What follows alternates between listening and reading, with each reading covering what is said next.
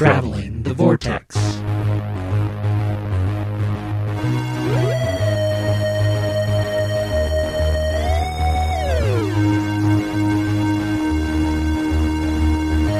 We've joined the Doctor as he travels the vortex and arrive on Arcturus in time for episode number 355. I'm Keith. I'm Sean. I'm Glenn. How are you guys? Sean rejoins us this week. I wasn't invited, but I came anyway. We told everybody you went off and did your own podcast. Oh, I know. So. Oh, you listened, did you? Oh, yeah. I have to check in on you guys. What's new with you guys this week? I am really tired. So what's new? I'm even more tired than normal Ah. from doing outside-related works plus time change. You gain an hour of with the daylight savings, but you don't gain an hour of sleep when you have an infant. We went and saw Thor Ragnarok. So did we. So did we. Hey, what'd you guys think? I liked it a lot. It was great. It was a lot of fun. I was worried about it being another Guardians movie because they seem to be taking that formula, but I'm glad that they did. It's very different than the first two films. I think it's the best Thor film out there. I would agree with that. I'm an apologist for the first two because I really liked the first two films. Yes, even Thor the Dark World I liked. But this was really good. It was fun. Yeah. It was the right balance of humor and dark. I knew Ragnarok was going to be a dark story because that's the Norse apocalypse, the end of the world for them, for the gods. I knew that was coming. I knew enough from the comics that Ragnarok was a very dark storyline. They made it a very dark storyline, but they put enough levity in there to really balance everything that was going on. The characters were wonderful. I love the reintroduction of the Hulk. I'm glad he's in it. And they tell a really good story, and Chris Hemsworth is great. He's phenomenal. I loved it. It was wonderful. As we approached the end of the film, I started thinking to myself, my God, could you imagine if DC had made this movie? I would be wanting to split my wrist by the end of this thing. Yes. But in the hands of, I can't pronounce the director's name, he just does such a good job of balancing the humor and the seriousness and the darkness of the story. So well, the writers have some credit to that as well, well, I think. Yes, yeah. But it sounds like there was a lot of improv on the set. I thought the direction was phenomenal, the acting was phenomenal, the music. This was the first Marvel film that I noticed the score and thought it was spectacular. Yeah, I'll be buying the soundtrack to this one. I thought that same thing. It was like, this is the first Marvel soundtrack other than Guardians that I feel like, yeah, I'd go get that. It's the first score I would go get. Yeah. There's so much to like in this. I too had I hope that they're not going to Guardians it, but they did it in such a way that, I mean, it became this buddy road movie. Yeah. And it really worked with Thor and Hulk. I think the only two complaints that I can come up with is, one, I feel like some of the jokes were spoiled a little bit by the trailer. The other thing was the Warriors 3. I really feel... I felt these have been underused characters since Thor 1. I loved the fact that they just... I kept waiting for them... I love the fact that What's-Her-Face isn't back, though. Lady Sif. Yeah. She's credited on the IMDb page, and I'm like, she was not in this movie. She was asked. She was mentioned. And couldn't because of the blind spot. Yeah, but still, I kept waiting for these guys to become cool. It's like, oh, this is going to be great. This is going to go. And then they didn't get to do anything. And then the second movie, it's like, oh, he's going to go get his friends, and they can fight off the Asgardian forces while he escapes with Loki. This will be great. No. Man. So then the third one, it's like, okay, maybe they'll... Oh, wait. No, they're dead. So I felt a little bummed over that. Other than that, it's a minor thing. It's just... One of my favorite small things about it was Anthony Hopkins, especially when you first see him and he's pretending to be Loki, pretending to be Odin. The acting in that is absolutely phenomenal. And then it becomes Anthony Hopkins as Odin, and it's just kind of standard par for Anthony Hopkins. But they're just that little bit just shows how good of an actor he is. It was so much fun. I also watched the 1996 version of The Island of Dr. Moreau, which I had seen before, but it had been a really long time. The creature effects are just so spectacular in it that it's almost easy to gloss over some of those lesser points because you're so amazed by the effects you're seeing on screen. So for that aspect alone, it's definitely worth watching if you haven't seen it. Mel and I went out and saw The Dark Tower before it released on Blu-ray, because it's over at the cheap theater. How was it? It's good for what it is. If you have read the books, you will be disappointed. And obviously, there's no way they can encapsulate 8 books worth of material into a 90-minute movie. So I was prepared for that. But this really, really, really is the abbreviated Cliff Notes. If you discount the fact that it's based on 8 books, yeah, it's not a bad little movie. But it's really hard to discount that it's based on 8 books. We watched the first 3 episodes of Stranger Things, so I'm only 2 in. I'm quite enjoying it. It's really good. It's unlike the first series of Stranger Things. I think it hits the ground running. Glenn, how'd the end of your Halloween watch go? Oh yeah, that ended this week. It. Yeah, I did. Watched Annabelle on Monday, and then I watched. I chose Friday the 13th Part 3 just because I had done 1 and 2, and I thought, you know what, so your plan to watch all of them didn't really didn't come to fruition, but I got 3 of them out of the way. But now we're getting into ones that I've seen more recent and remember. Anything else? Should we move on to news? Let's move on to news. Unfortunately, we start with some sad news. A couple of passings. Earlier this week, Patty Russell passed away. Patty died at the age of 89, and she was one of the very first female directors at the BBC, and was the first female director for Doctor Who. She did some landmark episodes, including the first one she did was The Massacre at St. Bartholomew's Eve, and then she later did Invasion of the Dinosaurs, Pyramids of Mars, and Horror of Fang Rock. So 2 of my favorite episodes are included in that grouping. Yeah, and then unfortunately, we also lost Dudley Simpson. that was just today, right? Yeah, at least it was announced today. Yeah. Died at the age of 95. And of course, he worked on at least 290 episodes, writing the score to over 60 stories. Huge, influential musician for Doctor Who. And a lot of the sound of the show we love wouldn't be what it is if it weren't for him. It's true. Very true. Does it list his was he kind of scattered, or did he have a specific era that he... No, he goes from Planet of the Giants all the way up to Horns and Hymon. That's what I thought. Yep. Most of it. Yeah, pretty much. Just... Well, and rats. he even appeared on screen in Talon's Wang Chiang. Enough sad news. So we had a bit of this news that was unofficial months ago, but Big Finish has announced officially that Jenny is back as the Doctor's daughter in Audio Adventures. Yay! With Georgia Tennant reprising her role. Yay! So she will, of course, have her own companion in the form of Sean Biggerstaff, who played Oliver Wood in the Harry Potter films. Very good. Wow. Okay, cool. So they are available for pre-order. I have not found a release date yet, but we've got Stolen Goods by Matt Fitton, Prisoner of the Ood by John Dorney, Neon Rain by Christian Barassington, and Zero Space by Adrian Poynton. Oh, release in June 2018. Oh, far out. Oh, so we got, 7 Well, months, it's 7 8 months. months left. Yeah. I guess we're almost at the end of 2017, aren't we? Hard to believe. It's rolling closer. You know what that means? It's been a better year than 2016. In some ways. I mean, Star Wars is just around the corner. Yes, it is. That's right. Next month. Our last bit of news is we thought we'd give a shout out to Lethbridge Stewart at Candy Jar Books and their new websites. They have a new They website. have a very new website. Lethbridge It's Stewart. a really sharp looking website, I think. Lethbridge-stewart.co.uk. Very impressive. And if you go and check out their website, there is a poll you can take part in and enter to win a very lovely piece of art. And remember, the correct answer for best short story, I think it's favorite short story. the correct answer for your favorite short story, I'm not going to finish that. There's also a really cool feature of a timeline. If it matters, I did not vote for my own short story for favorite short story. It's okay, Sean. Nobody did. Yeah, the timeline's really cool. The Heisman Estate-approved multiverse timeline, and it breaks down absolutely every single Brig-related story that has been released. Not just the Except Lethbridge Stewart ones. It's Dimensions in Time. Everything. Everything through... you know what is on there, though? Downtime. I'm sure that was a bone thrown just for you. Gonna write that short story.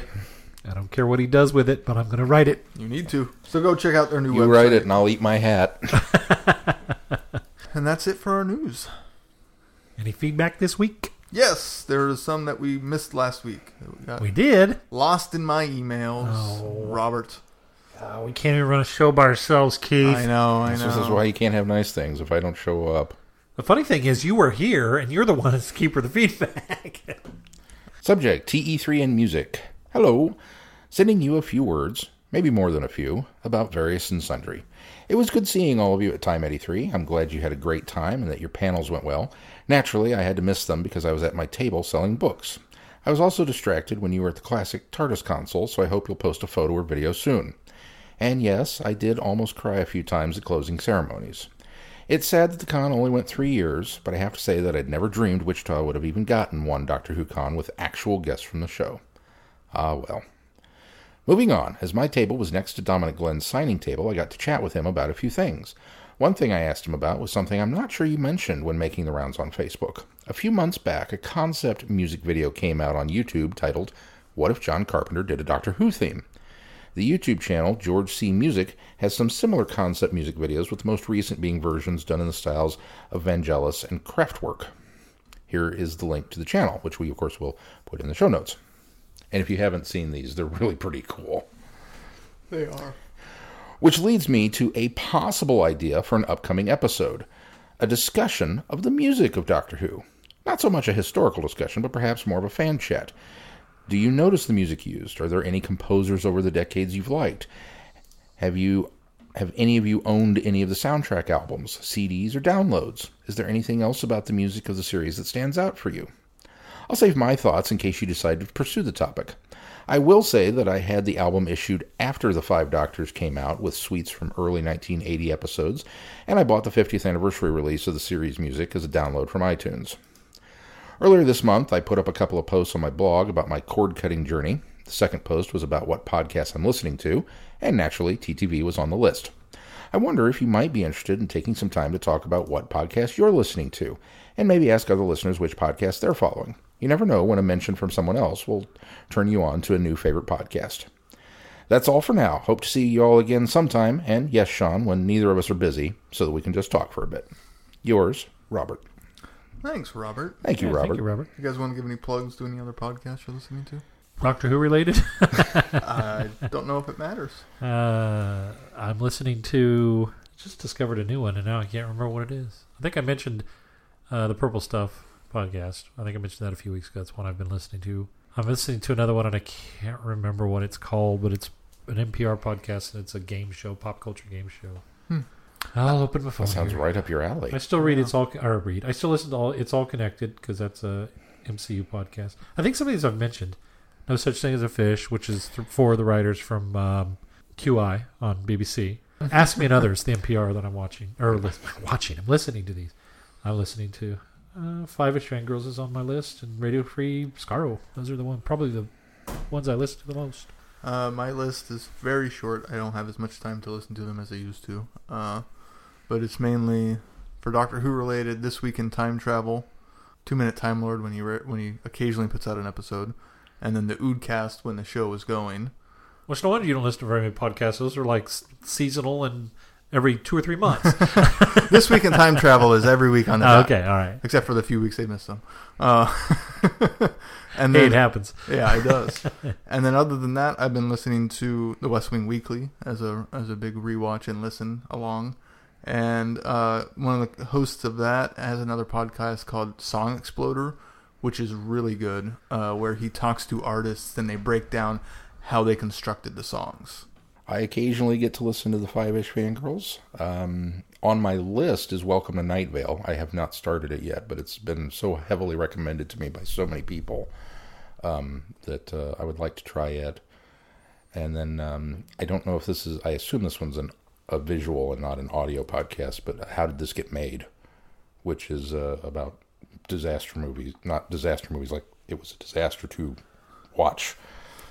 And they cover things like Junior and Rollerball and how did this get made? And so that's kind of the... I think that would be a fun one, but I have not partaken in it yet. So my list is very unfortunate. Well, that's all we have this week. And every now and then I listen to ours. Don't forget, you can send us feedback by going to our website, travelingthevortex.com, and fill out the Send Us Feedback tab. Or you can send it directly to feedback@travelingthevortex.com. Or you can also reach out to us on any form of social media. It's kind of a good idea about the music. We may have to. Yeah. Yeah, it's definitely something we should put on the schedule. We should probably in the next year. Like 2018. Maybe we'll get something from Dr. Phil. Yeah. If he's not dead in a ditch somewhere. He's not. I see him on Facebook every now and then. So I don't know if we've been that funny lately. No, we haven't. No. He's completely safe driving. We've not been that funny lately. Well, let's move on to our reviews. Oh, this could be interesting. Excellus Rising. 1,000 years after his first visit to the planet Arcturus, the Doctor returns. The city of Excellus has grown, spreading a vast empire throughout the globe. Science and engineering have provided a new age of reason. But the more things change, the more they stay the same, and once again death follows the mysterious relic through the halls of the Imperial Museum. When the Doctor finds himself helping the curator and the local authorities with this mystery, he finds himself crossing paths with a familiar face from Excellus' history. But no one lives for 1,000 years, do they? Bum, bum, bum. I thought this one was quite enjoyable. It was enjoyable. Again, the performances are 90% of the enjoyment factor of this. I thought Colin Baker was really great. And Anthony... Stewart Head. I can't remember to call him. He's credited Anthony as... Anthony Head here, but yeah. Yeah. Well, on the cover, it's Anthony Stewart Head. He goes back and forth all the time. I keep wanting to call him Anthony Michael Head for some reason. No. Anthony Stewart Head. He's such a joy to listen to. The cadence and the richness of his voice. I mean, if you just put a phone book in front of him, I'd go, okay. I mean, he's just that magnetic of a vocal personality. I think this is his best performance out of the three so far. The story-wise was just kind of like, I guess maybe I just don't care about Excellus. Is my problem. I don't know. Somebody else give me talk me into liking the story better than, it was good. It just wasn't. I don't think I can. I think this story is better than the first one we listened to, Excellus Dawns. I think that I agree with you. I think the acting is the most part of it. I really enjoy listening to Colin Baker. I said Anthony Stewart Head in the first audio as Greyborn was just but I think that's because the character was written two-dimensionally. This character has a lot more dimensionality to it, and I really enjoyed listening to Anthony Stewart Head in this one. I thought he was phenomenal in this.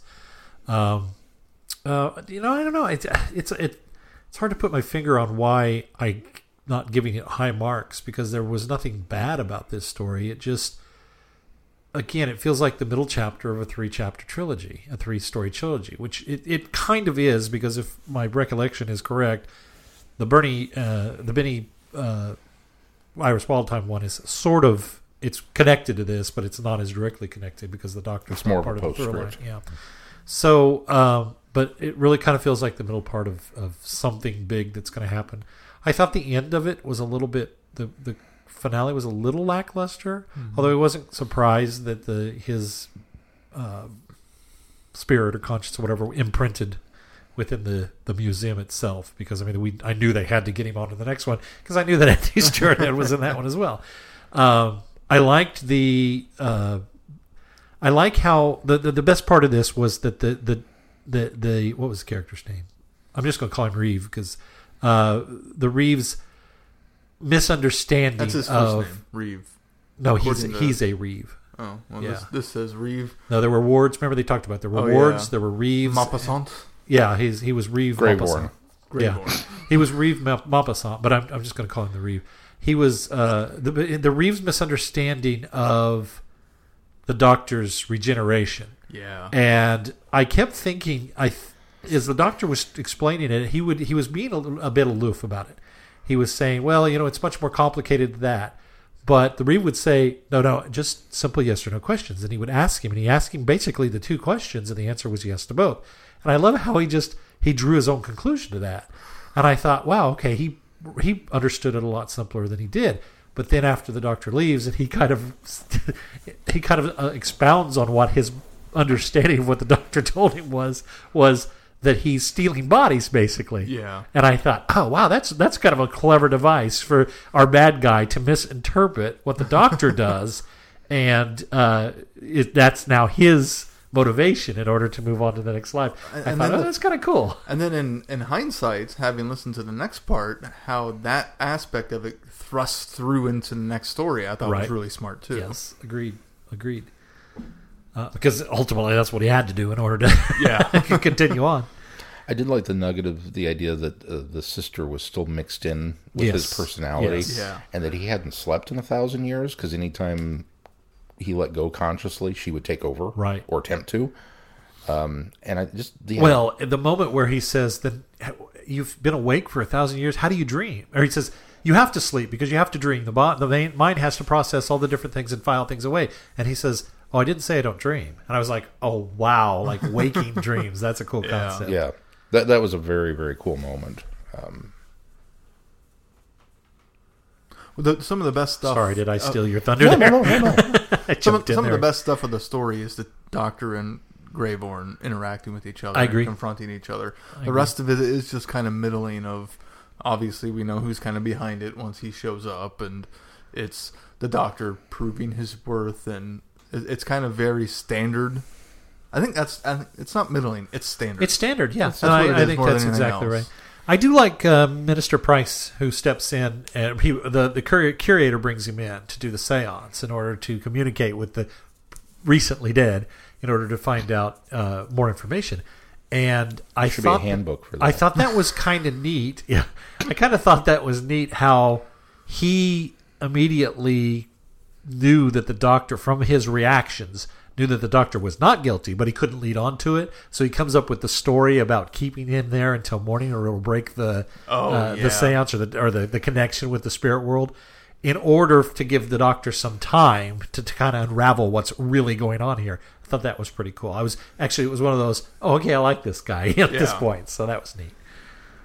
It felt a little weird that we get this age of reason, compared to the Excellus of old, where it's the marketplace and ritual sacrifices and stuff, that we're now in this new age of reason, and then, bring out the seance. Really? Okay. Well, there's a lot of talk of mysticism. Yeah, they're still clinging to a lot of that. Yeah, I think they are. And I think organized. The Age of Reason concept is even brought more forth in the next story. That's where they talk more about the Age of Reason. But yes, this is obviously the early days of the Age of Reason, and obviously they're still clinging on to the past. We have this organized mysticism. Yes. Some interesting concepts here. But yeah, for me, it's purely the performances is what carried me through on this one. I also liked Inquisitor Danby. I thought she was an enjoyable character. Yeah, she was good. She was good. Her growth and journey throughout the story, I think, was a well-worthy addition. Well, she comes and she finds with the curator finds the body trapped in the door. Has died. Has been crushed. Yeah. And then later on, she sees the bodies of the curator and the other guy and the other thief. And she reacts to it. And I thought, well, that's kind of a weird reaction for a police officer. And the Doctor brings it up. She says, this is the first time you've seen bodies. And she talks about, most of it's like clerical and just robberies and things like that. And I thought, wow, that's kind of interesting these are your first instances of homicide, basically, as an officer of the law. That was kind of an interesting concept to have that interjected into the whole, it's not something you get very often. Exactly, you don't. It's a new experience for this particular officer, and so I thought that was kind of cool. Look, there are good things to say about this. I went into this thinking, and I'm glad you said you narrow it down, so it's just kind of standard, because I listened to it and I thought, well, didn't love it, didn't hate it. So I thought, okay, but what can I say about it? Now we sit down here and start talking, and I was like, oh, there was a lot of good things about this. There are some things. It's just overall it doesn't wow you. No, it doesn't. I liked it better than the third part. See, I like this better than the first part. I would agree there. I would agree with you there. Although Iris kind of outbalances a little bit. Taking Iris out of the equation, this is the pinnacle so far of the Excellus story. For the plot, yes. I think Iris being in the first story makes that one not standard. Right. Right. This Absolutely. one, having all of the kind of the main trappings of a Doctor Who story, makes it standard. So I Yes. think that's part of the reason. Well, should we move on to... I guess maybe it's the highest backward-handed compliment that we can pay a story when we say It's a standard story. It's a standard Doctor Who story with great performances. Well, that's what you want, isn't it? Well, yeah. Yeah, I want it to be Doctor Who, so good job. Not every story can be outstanding. You either aim for standard or outstanding, and then Hey, some hopefully of you them don't are fall Caves of short. Adrazzani, some of them are Twin Dilemma. This is in the middle. This is true. Well, let's move on to Excellus Decays. When the Doctor last visited the city of Excellus, its citizens were about to enter an age of enlightenment and reason. But some centuries later, he discovered a vicious totalitarian regime at war with the rest of Arcturus, living off the efforts of a drugged and broken underclass. Who is the mysterious Lord Sutton, and what does he have over the ruling classes? What are the meat puppets, and what role do they play in the eternal war? And why is the Doctor's arrival the final piece in a plan that has been centuries in the making? Throughout his lives, the Doctor has fought many legends, but some legends refuse to die. Yeah. Again, this is... See, Yeah. I liked this one a lot better. And I think, number one, I think that this is Anthony Stewart Head's best performance of the three so far. This one, this is where I really got impressed with him, because as we talked about last week, I've always thought Anthony Stewart Head is a pretty good actor. Yeah. But he had the two-dimensional character to work with in, and so I expected more, but he had to do what he had to work with. Then he comes to the next one, and he's just like very stoic, very level, being, but he puts so much, energy and emphasis in his voice that you're compelled and you're listening to him. And I thought, wow, this is a really good performance out of him. Then we turn around and come to this character, which is a little more manic, a little more out there, and he plays it completely different. So when you look back on these, it's three completely different characters. They're embodiments of the same being, but he plays them in so many different, so different ways of each one, that by the time I got to this one, I was like, I really like this guy. I mean, not the character himself, but the actor, just how much he puts into it. And so that was the best thing about this one, was that. Then you put somebody who is charismatic and dark and mysterious and enigmatic as the Seventh Doctor in the story, and now you've got these two characters that I just really enjoyed listening to them, and I thought the engagement between those two was 1,000. I mean, I liked the engagement between him and the Sixth Doctor, but I thought that it accelerated it immensely in this one. So I thought they played off of each other so well. And of course, Sylvester McCoy, when he's playing dark, he plays it well. He just, you take him so serious at that point, because he's one of those doctors that he can be that goofy, fun clown with the spoons and doing all the fun stuff and juggling, and then he can turn around and he can be this really dark, brooding guy. And it just, I really, really like that about that. Also, I think that the trappings of the surrounding here.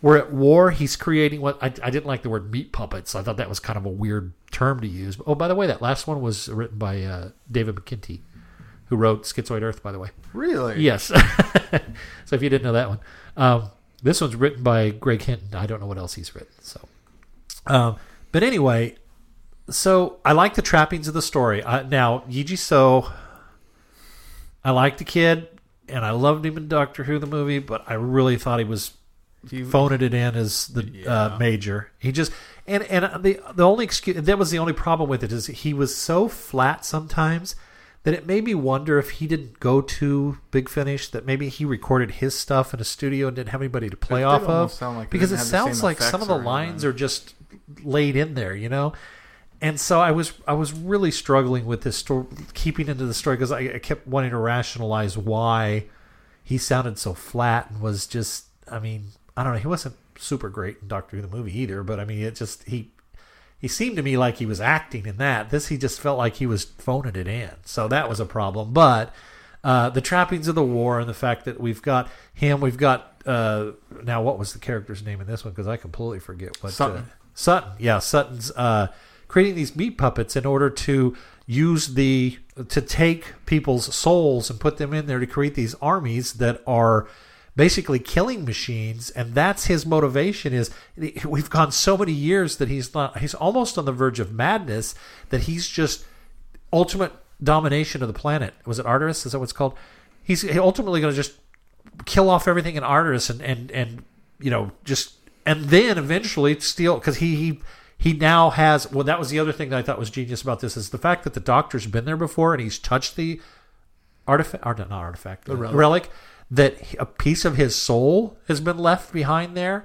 And so that's how he's able to kind of understand and learn more about the Doctor and know all of this stuff that's out there. And he wants to take control of the Doctor's TARDIS, so that not only is he going to take Artemis and destroy it, he's going to go on and he's going to take over I thought that was, it sounds very machinacious, but it was just, I know there was something about it that I was like, okay, you've really taken from point A and elevated the threat all the way up to here where it needs to be. And so I really liked that concept of it.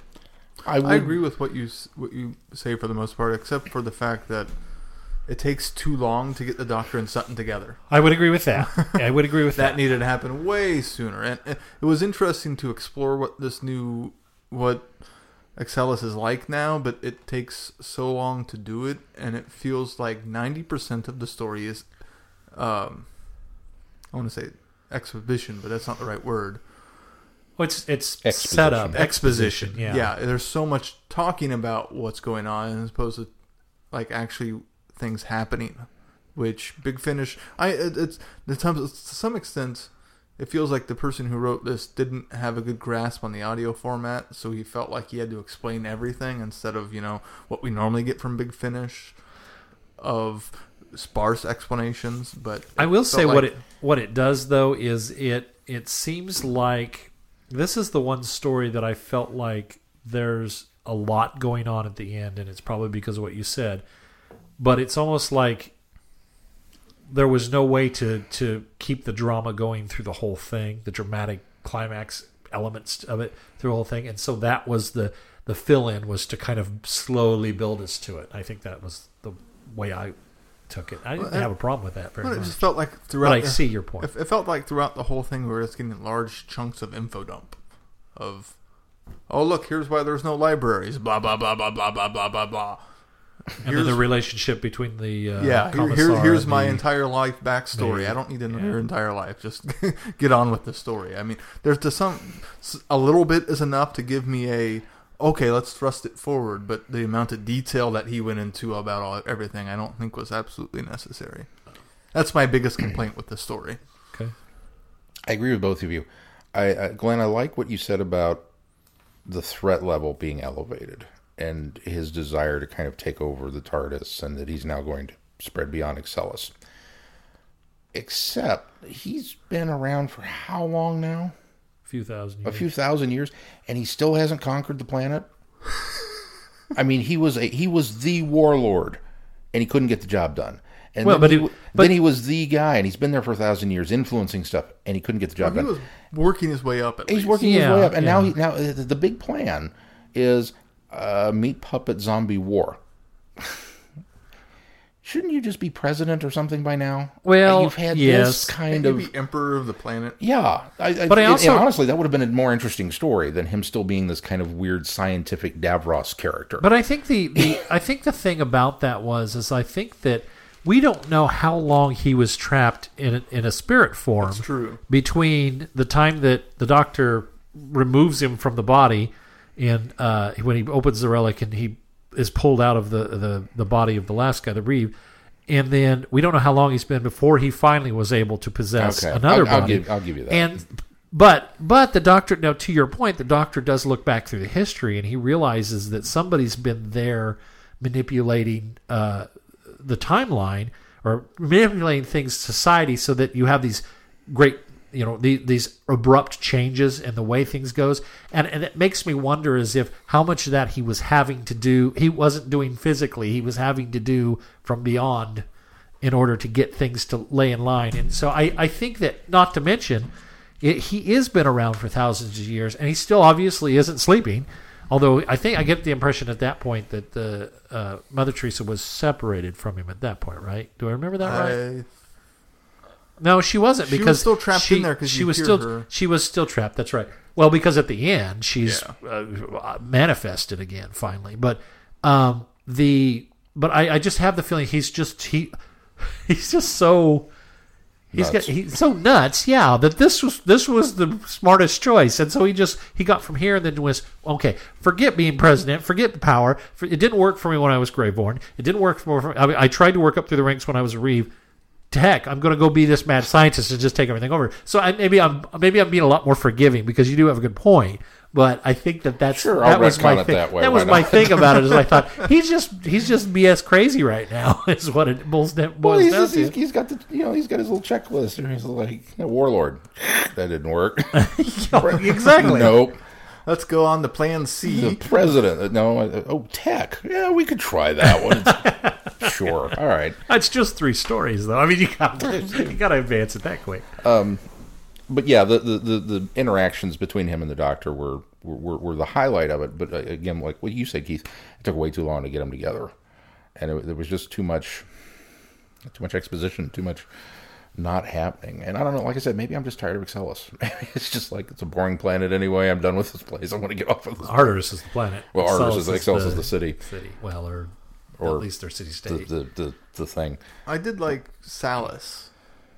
I like his story arc throughout the entire story of his being the gruff commissar, and then kind of warming up, and then discovering that his son's still alive, and Well, that's what I liked, is that it's almost a reckoning for him, and I kind of like that, because he realizes that he made the mistake of turning her away and her son away, eventually, because he was so afraid of his career being damaged by the fact if anybody found this out, especially once Sutton has discovered it blackmails him, then he's like, okay, I've got to put this aside.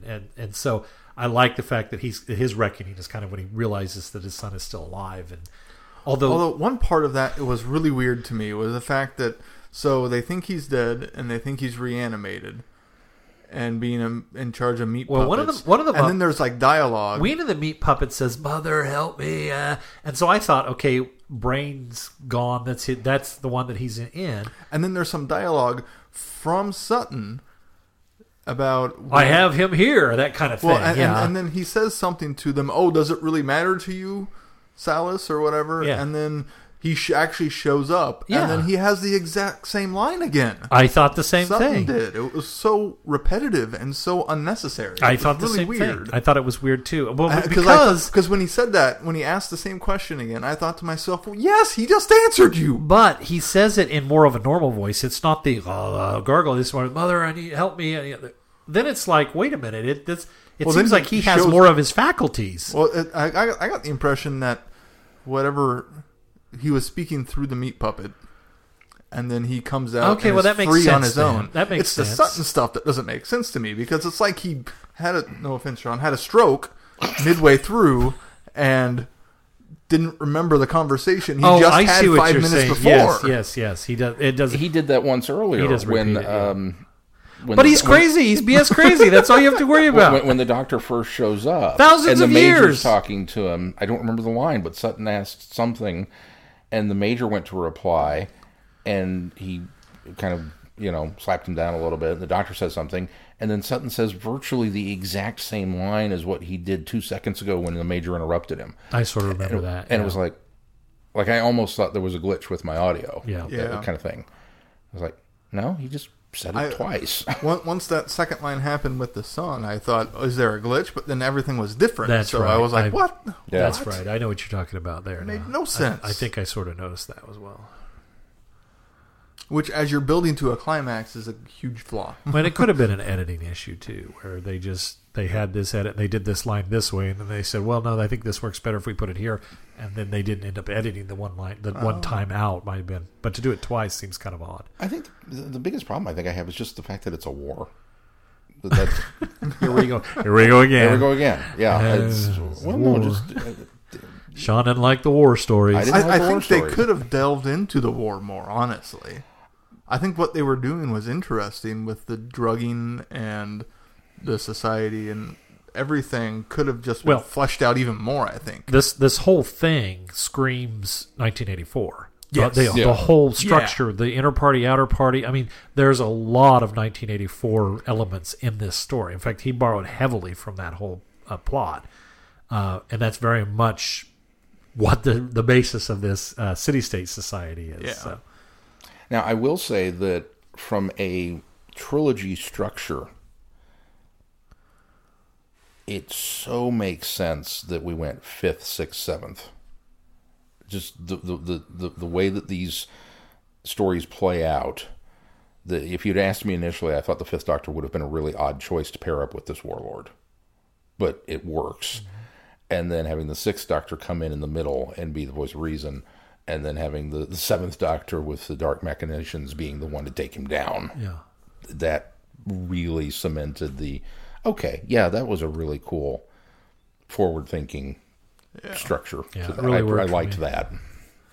And I like the Mother Superior link between all of them. I think that still worked really well. That held things together. I think that it kept the through thread going. It made sense. Even though you've got 3 different authors writing these stories, it really feels like they did a good job furthering the story each time that somebody picked up and went with it. And I'm sure there must have been some sort of outline when they sat down and decided to do this. But I was very pleased with this one. There are some issues, and you guys make very solid points about them, but I still think I enjoyed this one the most. And it probably comes down to Sylvester. I just love Sylvester. He's come a long way. Hasn't he? I wanted to point out Salas's actor. He was Omega. Yeah. Thorn? No. Other Omega. Yeah. Arc of Infinity Omega. How dare you get me that excited? No, I like his voice. I thought he was great. I think I had and he was Big Finish's Omega, which is why I kept trying to figure out where I heard him before. Okay, yeah. I like his voice. Well, he's got a great voice. I saw a note that I needed to look at again here, that the Doctor uses the synonym Von Sutton again in the audio of the Master, or Master, which I think we've done. Yes, we did. We have done that one. And I don't remember that. Didn't catch that at the time, but that's kind of a neat little aside that I think if we had done SLSs and then listened to Master, we would have. The other interesting things about this that's pointed out to the continuity is that it's mentioned the Doctor has built his new console room. So this is the console room. This is the console room from the steampunk. Yes, from Doctor Who the movie, and that this takes place very close to his regeneration in the movie. So, which the Master did too. That particular story was towards the end as well. So, very cool. And Yiji's in it, so there's a Yiji is. Did you know that going in, or did you have to look him up? I looked him up because I was listening to it. And I thought, who is this actor? And then I went to the wiki and went, oh, come on, Yiji. It's one of those things that once I saw his name, the voice was totally familiar. I was like, oh yeah, of course that's him. And apparently this story also featured Mark Gatiss. Oh, it did? I did not see as that. Deputy Warren Barris. Ah, very good. Is it almost to the point where Gatiss showing up in Doctor Who anything? I'm not. Okay. Well, of course he's there. Gatiss is here again. It's like finding out Nicholas Briggs is in something. Oh, really? So next week we'll tackle the plague herds of Excelis, which will not include the Doctor, and we'll have Benny and Iris, which I think will be a fun pairing. You had also said on the schedule that we're going to look back over the series as a whole. I think we've sort of done that already with these parts, but we might have some more things to say about it once we listen. Some new insights. Shed new lights. Just from the standpoint of, I'll delve a little deeper into was it necessary? Why did this get made? Or how did this get made? But, kind of like when we cover... You're talking about Plague, the next one. Yeah. Why did that one get made? Yeah. No. I just, in general... the whole thing. Yeah. Okay. As with most things, like when we get done talking about, the Key to Time, we'll talk about the saga as a whole, and we'll just cover Excelis and see if there's anything else that we... We'll see if it's a worthy planet or if it's okay that was destroyed at the end of case. Yeah. Yeah, true. So there's that. All right. Anything else you guys want to talk about Excellus? We'll return to Excellus Not again this one week. more time. All right. What do we got coming up on the schedule, Sean? Well, as you just pointed out, we're gonna do the Plague Heralds of Excellus next week with Benny and Iris, and no doctor, or at least not that we're aware of. Our Friday Night Who offering next week will be the first 3 segments of Sea Devils. So some funky Pertwee. I'm doing my funky Pertwee dance. You can't see it. So come in for that. Don't want to go any further out than that? I suppose we could. In case things change. I got it pulled up. You got it pulled. Well, I do too. I just didn't have it pulled up right in front of me. Well, it'd be good to go out another week. Okay, we'll go out one more We got week. another book coming up. Because we're doing another book. That's so that true. way We are doing another book. Listeners, make sure they get that book read. And I guess a change too. Yeah. So then the following week, the 17th, we will finish the Sea Devils for Friday Night Who with parts 4 through 6, and then back into the Brigverse. Lethbridge Stewart, The Dreamer's Lament, by Benjamin Burford Jones. The schedule says we'll be doing 48 Crash. We are going to hold off on that. It has come to our attention on the advice of the publisher that we're just going to save that. So that will not that could be stricken from your schedules because we're just going to wait until probably Havoc 4 Yes. for that one. I suppose I should mention there's another change to the schedule as well from the Lethbridge or from the Brigverse on the Lethbridge Stewart end, all the way down on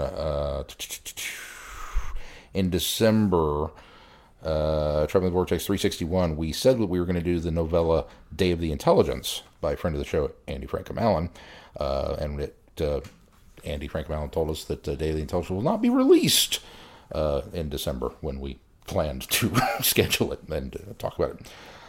So since I do not have a time machine and cannot procure a copy before it releases so that we can still talk about it, we're going to replace that with Flaming Soldier, which is the other novella. So I haven't made that change on the website yet, but it's officially been made. So now you're officially aware of it if you're following along at home. Very good. And if you'd like to support this podcast, go to our website, travelingthevortex.com. On the right-hand side of the page, there's a button where you can become a patron. That'll take you to Patreon, and there you can support this podcast by donating money. You can do a monthly pledge. You can do a one-time pledge. Anything helps, goes right back into this podcast. There are also some links on the right-hand side of that for affiliate ads and sponsors that you can do as well. Anything else we need to talk about this week before we close out this show? I don't think so. McRib is back. So is Sean. That's going to do it for this week. Until next week, I'm Glenn. We are both meat patties slathered in sauce. At least you're not a meat puppet. I'm Sean. I'm Keith. That sounded Cheers. like a drunk joke. That was not meant to be a drunk joke. You have to cut that now. I can't totally cannot say that. Oh, it's all going. Oh no. Good night, everybody. Be seeing you. Thanks for listening. You have been listening to Traveling the Vortex. Doctor Who and all of its associated programs are owned and trademarked by the BBC. No infringement is intended or implied.